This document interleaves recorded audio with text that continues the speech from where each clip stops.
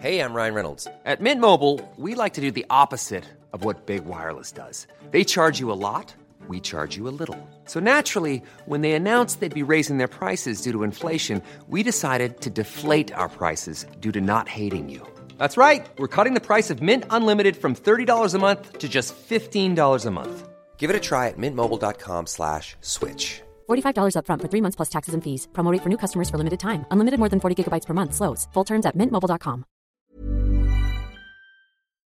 In a sudden flash, it all comes clear. It's a eureka moment, an epiphany. Hi, I'm Marcus Smith, host of the Constant Wonder podcast. The world offers marvel, meaning, and mystery around every single corner. In nature, art, science, culture, history, we talk everything from bees and beetles to obelisks and asteroids. Experience the thrill of transformative encounter. We'll bring more wonder to your day. Listen to Constant Wonder wherever you get your podcasts. Hello and welcome to another installment of History Hack. Alina, how you doing? Are you flagging still? I'm good. I'm all right. I'm missing my bed though. It is quite crazy at History Hack HQ, which is kind of divided between London and southern Poland.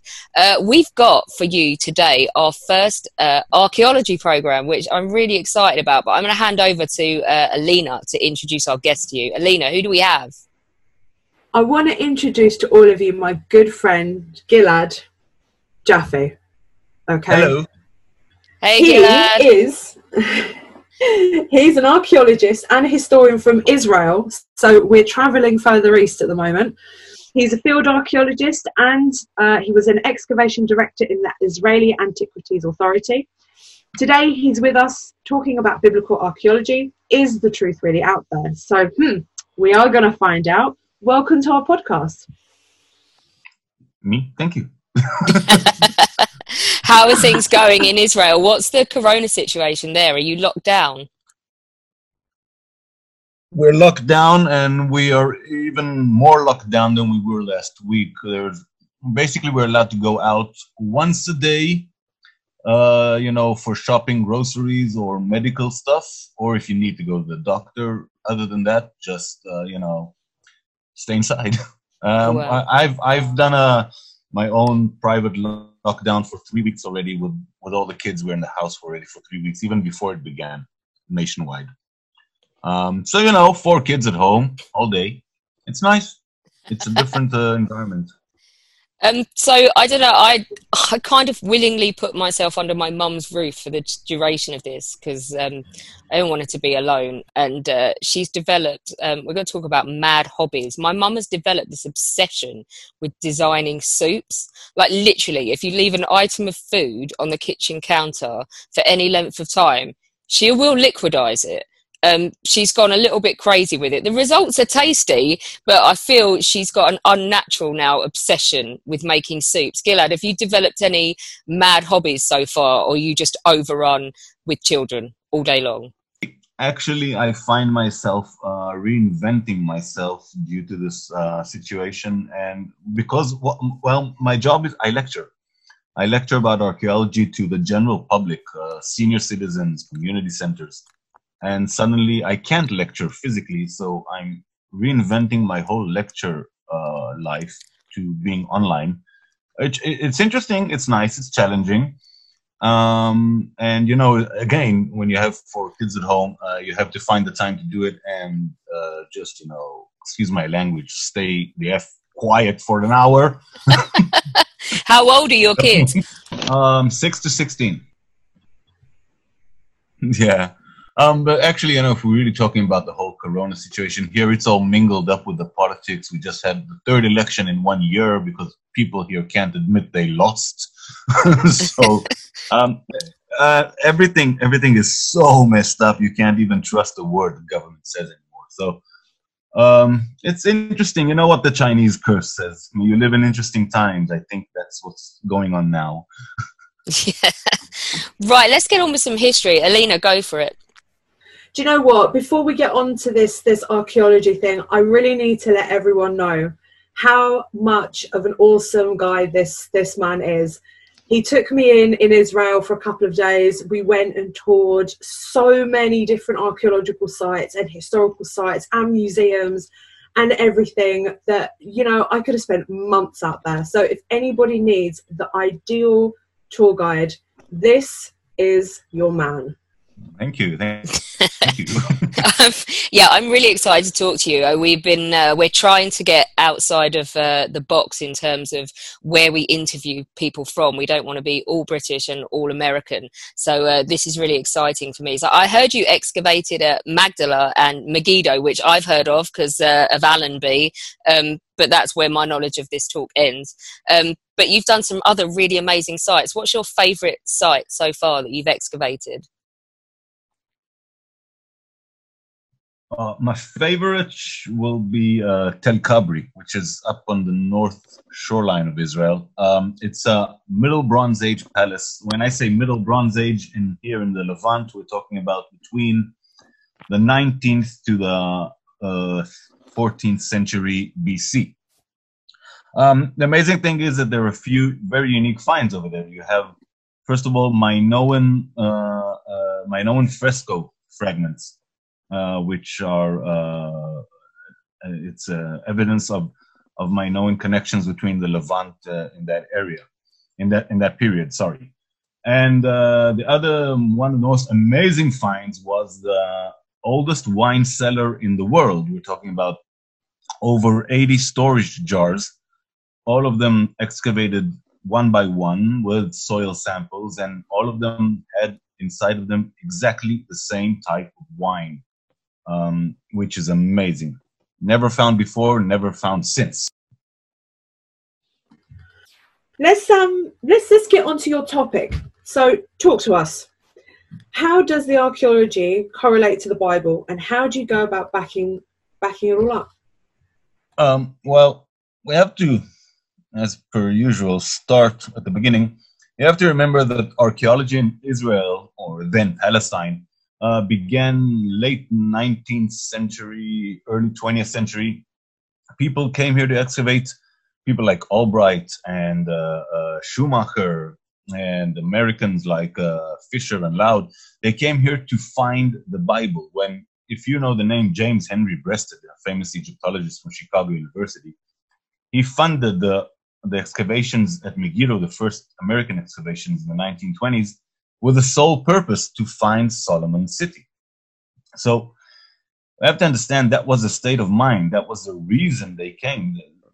The way of thought was, okay, it's written in the Bible. It has to be in the ground. We just have to find it.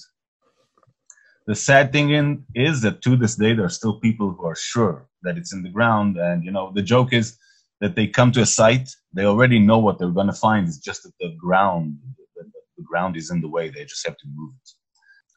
But all that has changed. All that has changed. We're trying to cram something like nearly 30 years of a chronological debate into, I don't know, how much do we have? Half an hour? Yes. Yeah, about 30 minutes, yeah. So where do you stand on the argument, Gilad? Is the truth out there? Okay, yeah, the truth is out there. It depends on what school of archaeology you come from. The big issue began in the 60s and 70s with archaeologists like Yadin, who excavated Tel Chatzor, for example, and Megiddo, and he found similar architectural elements, like the same gate or a very similar water system. And he went with that and found a verse in the Bible, in Kings 1, chapter 9, verse 16, sorry. And there it states that Solomon built Megiddo and Chatzor and another city called Gezer. And he found all these elements which do match up in some ways. And he decreed that here, these are the levels that belong to King Solomon, 10th century BC. And that was what, you know, that was a paradigm. That was how archaeology saw those finds since 1966 until around 1990. That's when people started misbehaving, if you would. It's like, as someone who's archaeological background literally just extends to watching Time Team, there's a red flag going off in my head that kind of, are you people taking the answer, this is Solomon's city, and then going and making the site match it, when surely you have to do it the other way around? You have to go to the site and excavate it, and it tells you what it tells you. Is it not dangerous to go in there assuming you already know the answer? Yes. Because you've seen it in the Bible?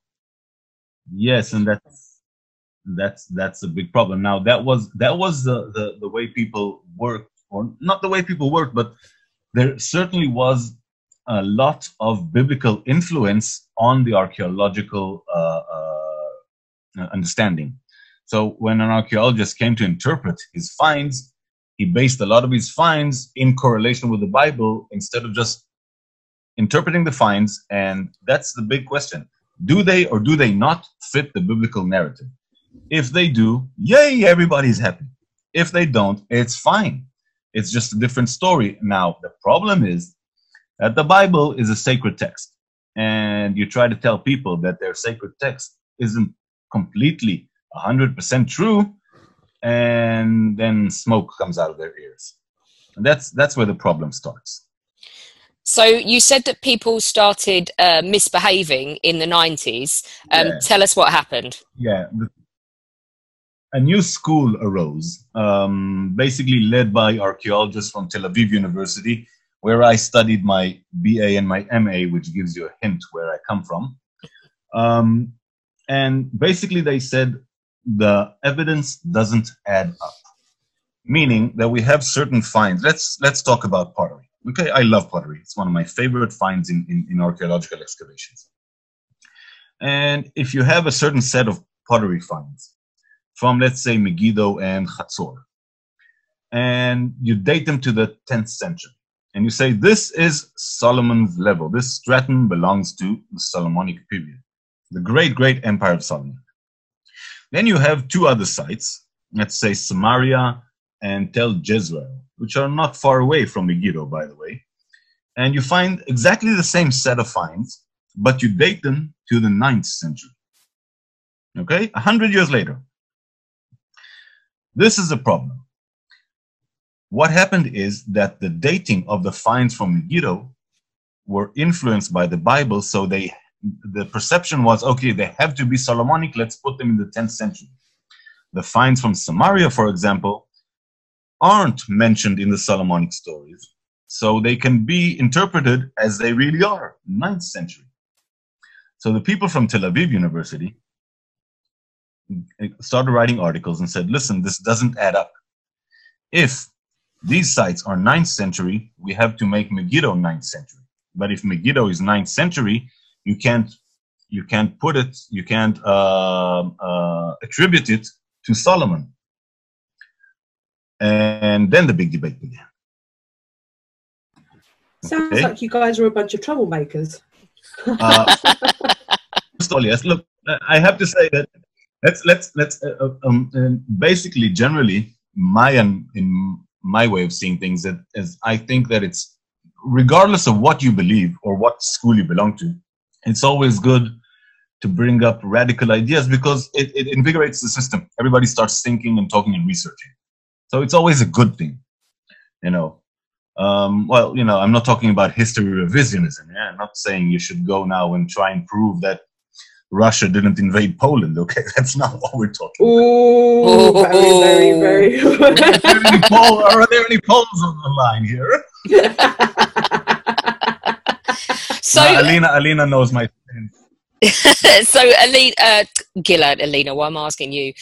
Gilad, so we're coming from a place, I think, where the problem is that people are so desperate to prove that the contents of the Bible are valid with material evidence, that it's convoluting their research, and it's convoluting their thought process and all of their training when it comes to actually working on sites. Yeah, well, I wouldn't say to that extreme, but I would say that there is still a lot of influence of the biblical text on the interpretation of the archaeological material, which, as you said earlier, it should be the other way around. You should excavate your site, interpret your finds, and then you can compare them to the biblical narrative. Does this fit? If it doesn't fit, okay, it's a different story. Then ask yourself, why doesn't it fit? There has to be a reason. Does the reason come from the biblical writer himself, the biblical author? Did he have reasons to tell different stories? If you take it another step further, the great fabled Solomonic kingdom, the huge empire that the Bible tells us about. Think about it. When was the last time you heard of an empire and you have no written evidence of her existence at all? Have you Have you seen something like that? I honestly, no. It can't happen. And there's no shred of evidence that this huge empire ever existed. And you would assume that it would have left some kind of, I don't know, trading documents. We have all kinds of miscellaneous documents from different kinds of empires and periods. And there's nothing left. And when you take it to the 9th century and you attribute these levels to later kings, which belong to the kingdom of Israel as opposed to the later kingdom of Judah, then suddenly you have you also have written sources regarding these kings, and everything starts to fit in. The problem here is less the archaeology; it's more the preconception of the people that there can't be such a discrepancy between the biblical text and the finds. That's a problem. The problem isn't with the archaeology and the research; it's with the people and their willingness to accept the actual truth. Have you excavated sites where you have seen correlation with the Bible? Yes, we have sites and we have events that correlate with the Bible. Again, you have to differentiate. It can correlate to the Bible, but it doesn't mean that the whole story is exact. I'll give you a good example. End of the 8th century BC, 701, the Assyrian conquest of Judah, Israel and Judah. We have evidence which is both biblical, archaeological, and historical, which altogether tells the same story about the Assyrian conquest. We have sling stones found at Tel Lachish. We have a rampart built by the Assyrians in Tel Lachish. If you go to the British Museum, you're probably familiar with the Lachish relief. I assume you saw it once? Yes, yep.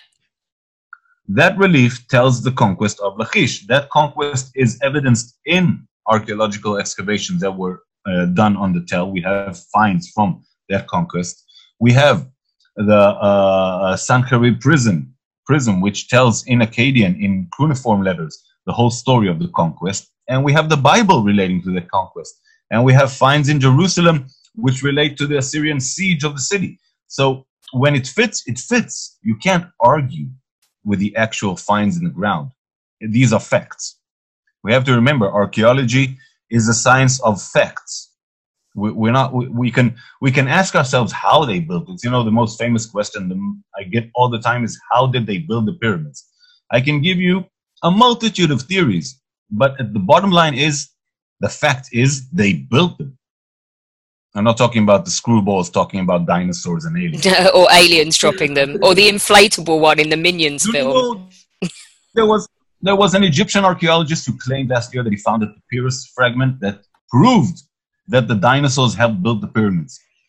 How? T-Rex only has like tiny little sad arms. How would dinosaurs help? No, the Bronchosaurus with the long neck. Oh, okay. What? So they used him as like... there with his neck. So like they used them basically as mules, is what they're saying. I had visions there for a moment of T-Rex with his little gimpy arms trying to put the blocks up one on top of the other. I suppose he could use his mouth, but no, it's ludicrous. What for you is the most contentious site that makes you think, just no, it doesn't add up? Quality sleep is essential. That's why the Sleep Number Smart Bed is designed for your ever-evolving sleep needs. Need a bed that's firmer or softer on either side? Helps you sleep at a comfortable temperature? Sleep Number Smart Beds let you individualize your comfort so you sleep better together. J.D. Power ranks Sleep Number #1 in customer satisfaction with mattresses purchased in-store. And now, save 50% on the Sleep Number Limited Edition Smart Bed for a limited time. For J.D. Power 2023 award information, visit jdpower.com/awards. Only at a Sleep Number store or sleepnumber.com. Hey, I'm Ryan Reynolds. Recently, I asked Mint Mobile's legal team if big wireless companies are allowed to raise prices due to inflation. They said yes. And then when I asked if raising prices technically violates those onerous two-year contracts, they said, "What the f*** are you talking about, you insane Hollywood ass?" So to recap, we're cutting the price of Mint Unlimited from $30 a month to just $15 a month. Give it a try at mintmobile.com/switch. $45 up front for 3 months plus taxes and fees. Promo rate for new customers for limited time. Unlimited more than 40 gigabytes per month. Slows full terms at mintmobile.com. Megiddo, Armageddon. It's just all out there. I excavated in 2004. I was assistant director of Area L. It's the Northern Palace in Megiddo. And you just see it. I mean, it doesn't add up. You have one site, and the finds are dated 10th century. You drive 10 minutes, literally 10 minutes.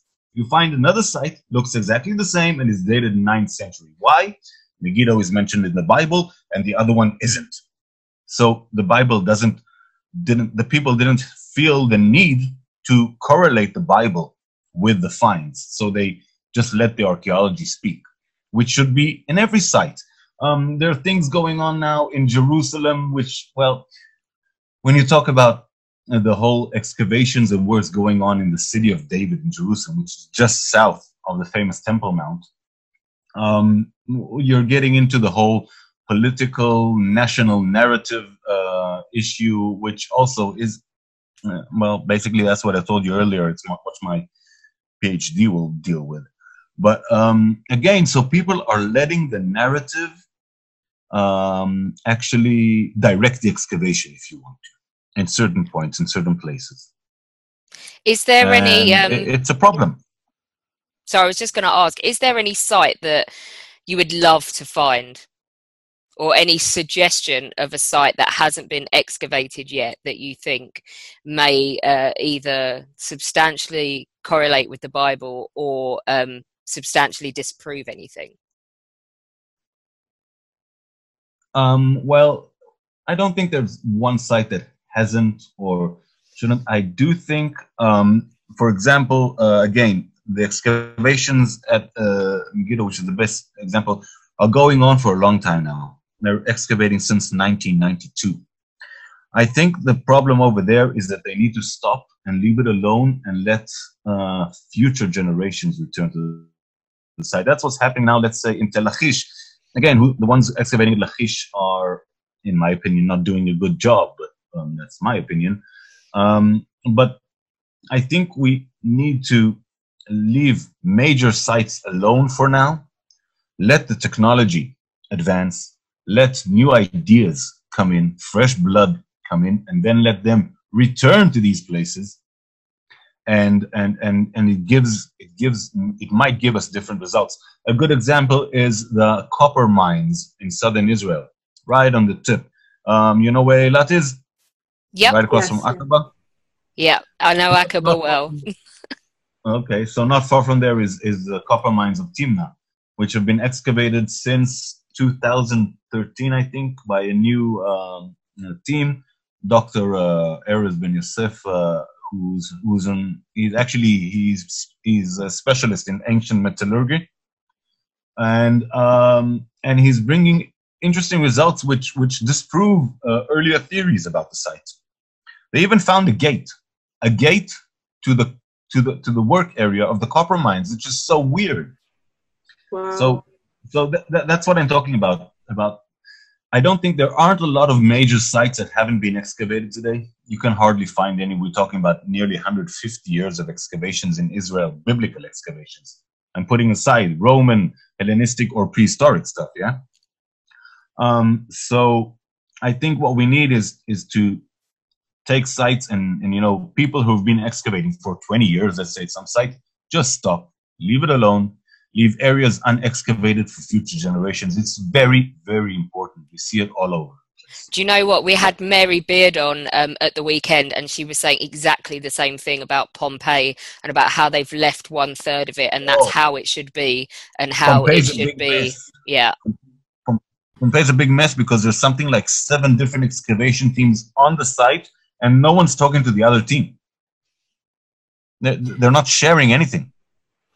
I guess it's the whole thing where every archaeologist wants to be the one to discover that amazing thing that's going to change the whole course of history. So they're all vying to just keep on going and not giving a chance to future generations. Exactly. Well, the one who did it in the best way was David Usishkin, who excavated. He's the famous excavator of Lachish.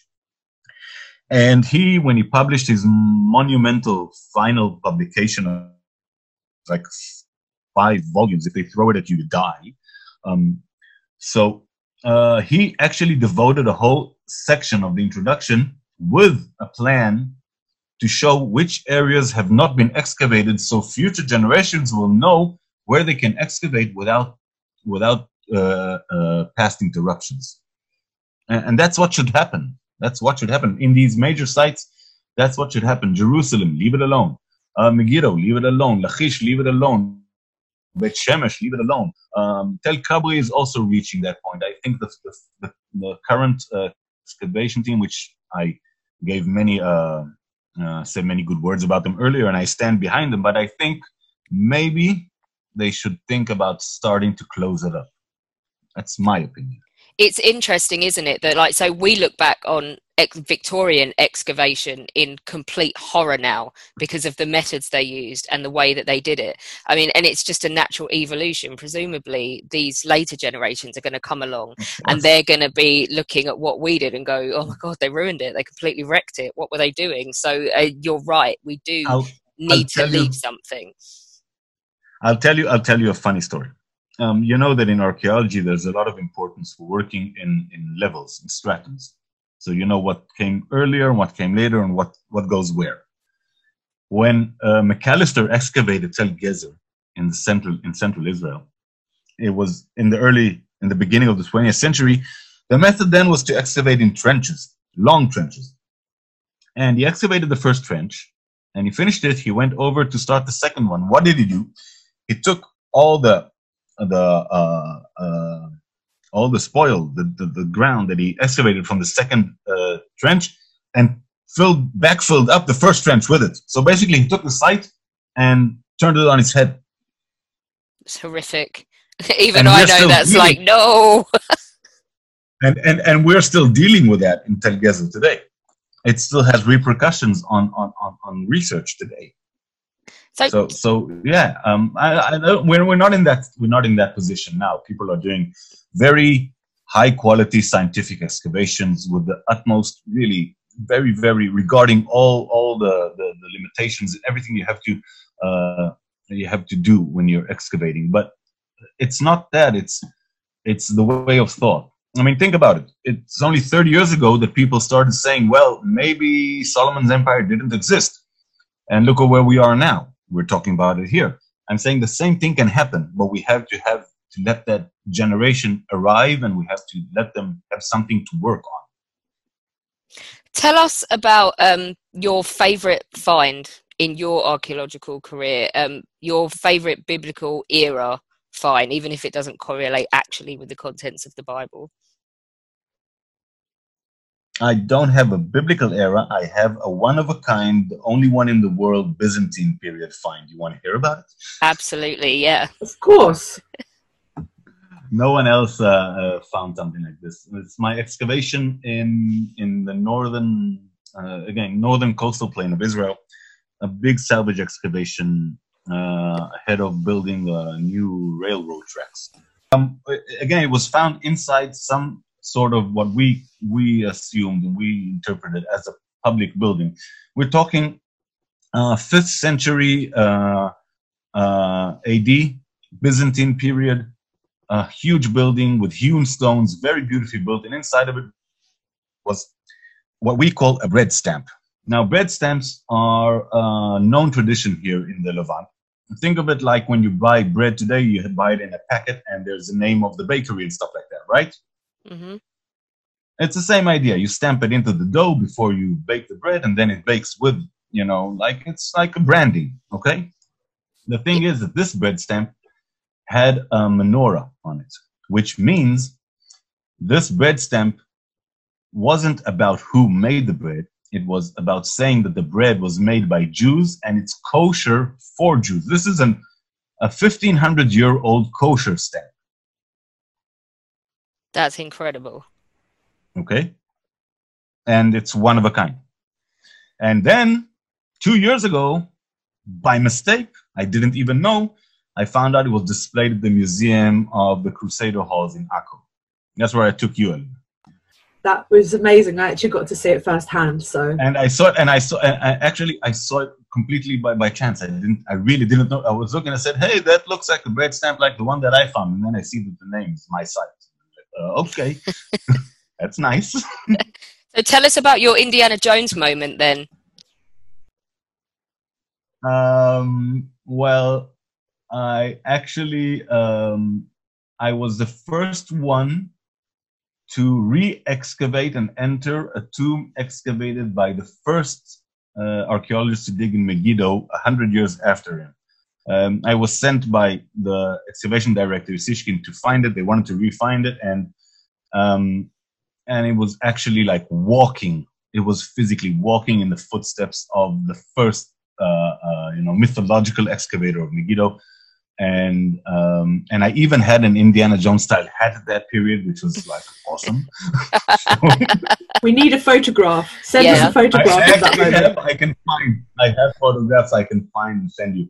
And it's sometimes it's as much fun to excavate Iron Age as it is sometimes fun to excavate the excavators. And at that excavation, by the way, I can also tell you that I was a bit of a, mischievous to say. I also forged an ancient written ceramic. It didn't go into the official record, did it?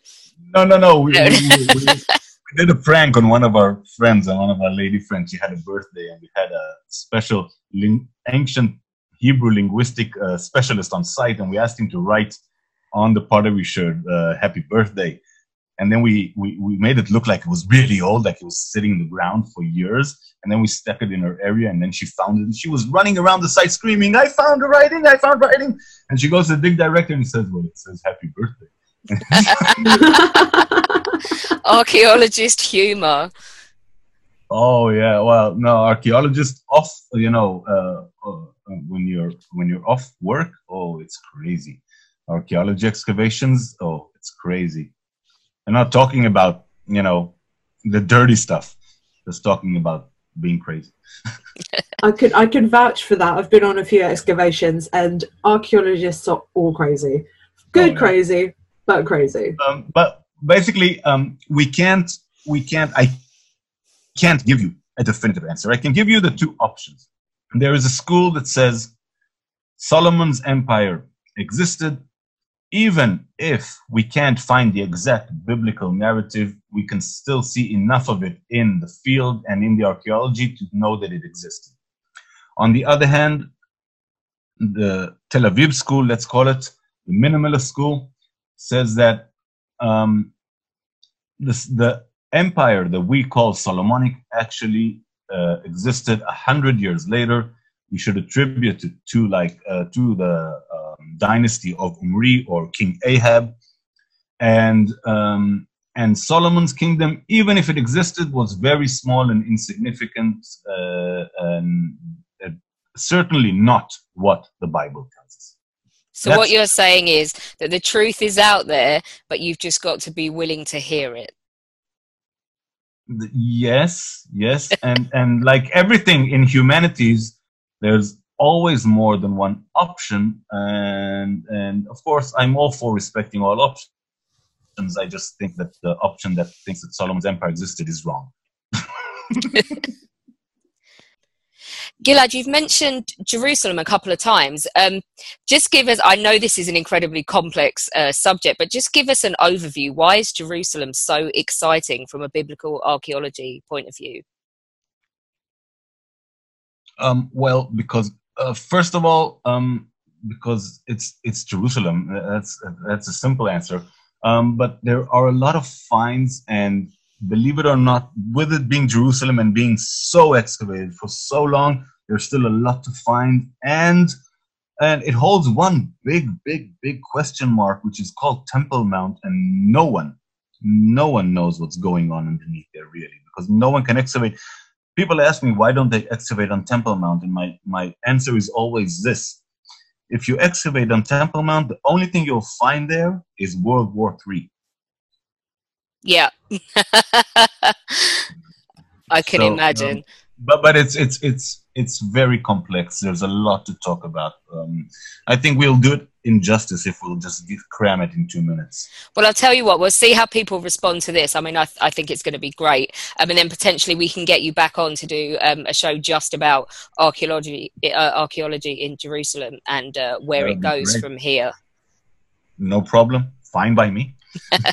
Well, while we've got you on, I've got a question. I mean, I'm going to say I'm really lucky. I've got you at the end of my phone. I can give you a call and ask you this, but I'm sure there's people listening to this who really want to know what your top 5 places are to visit in Israel.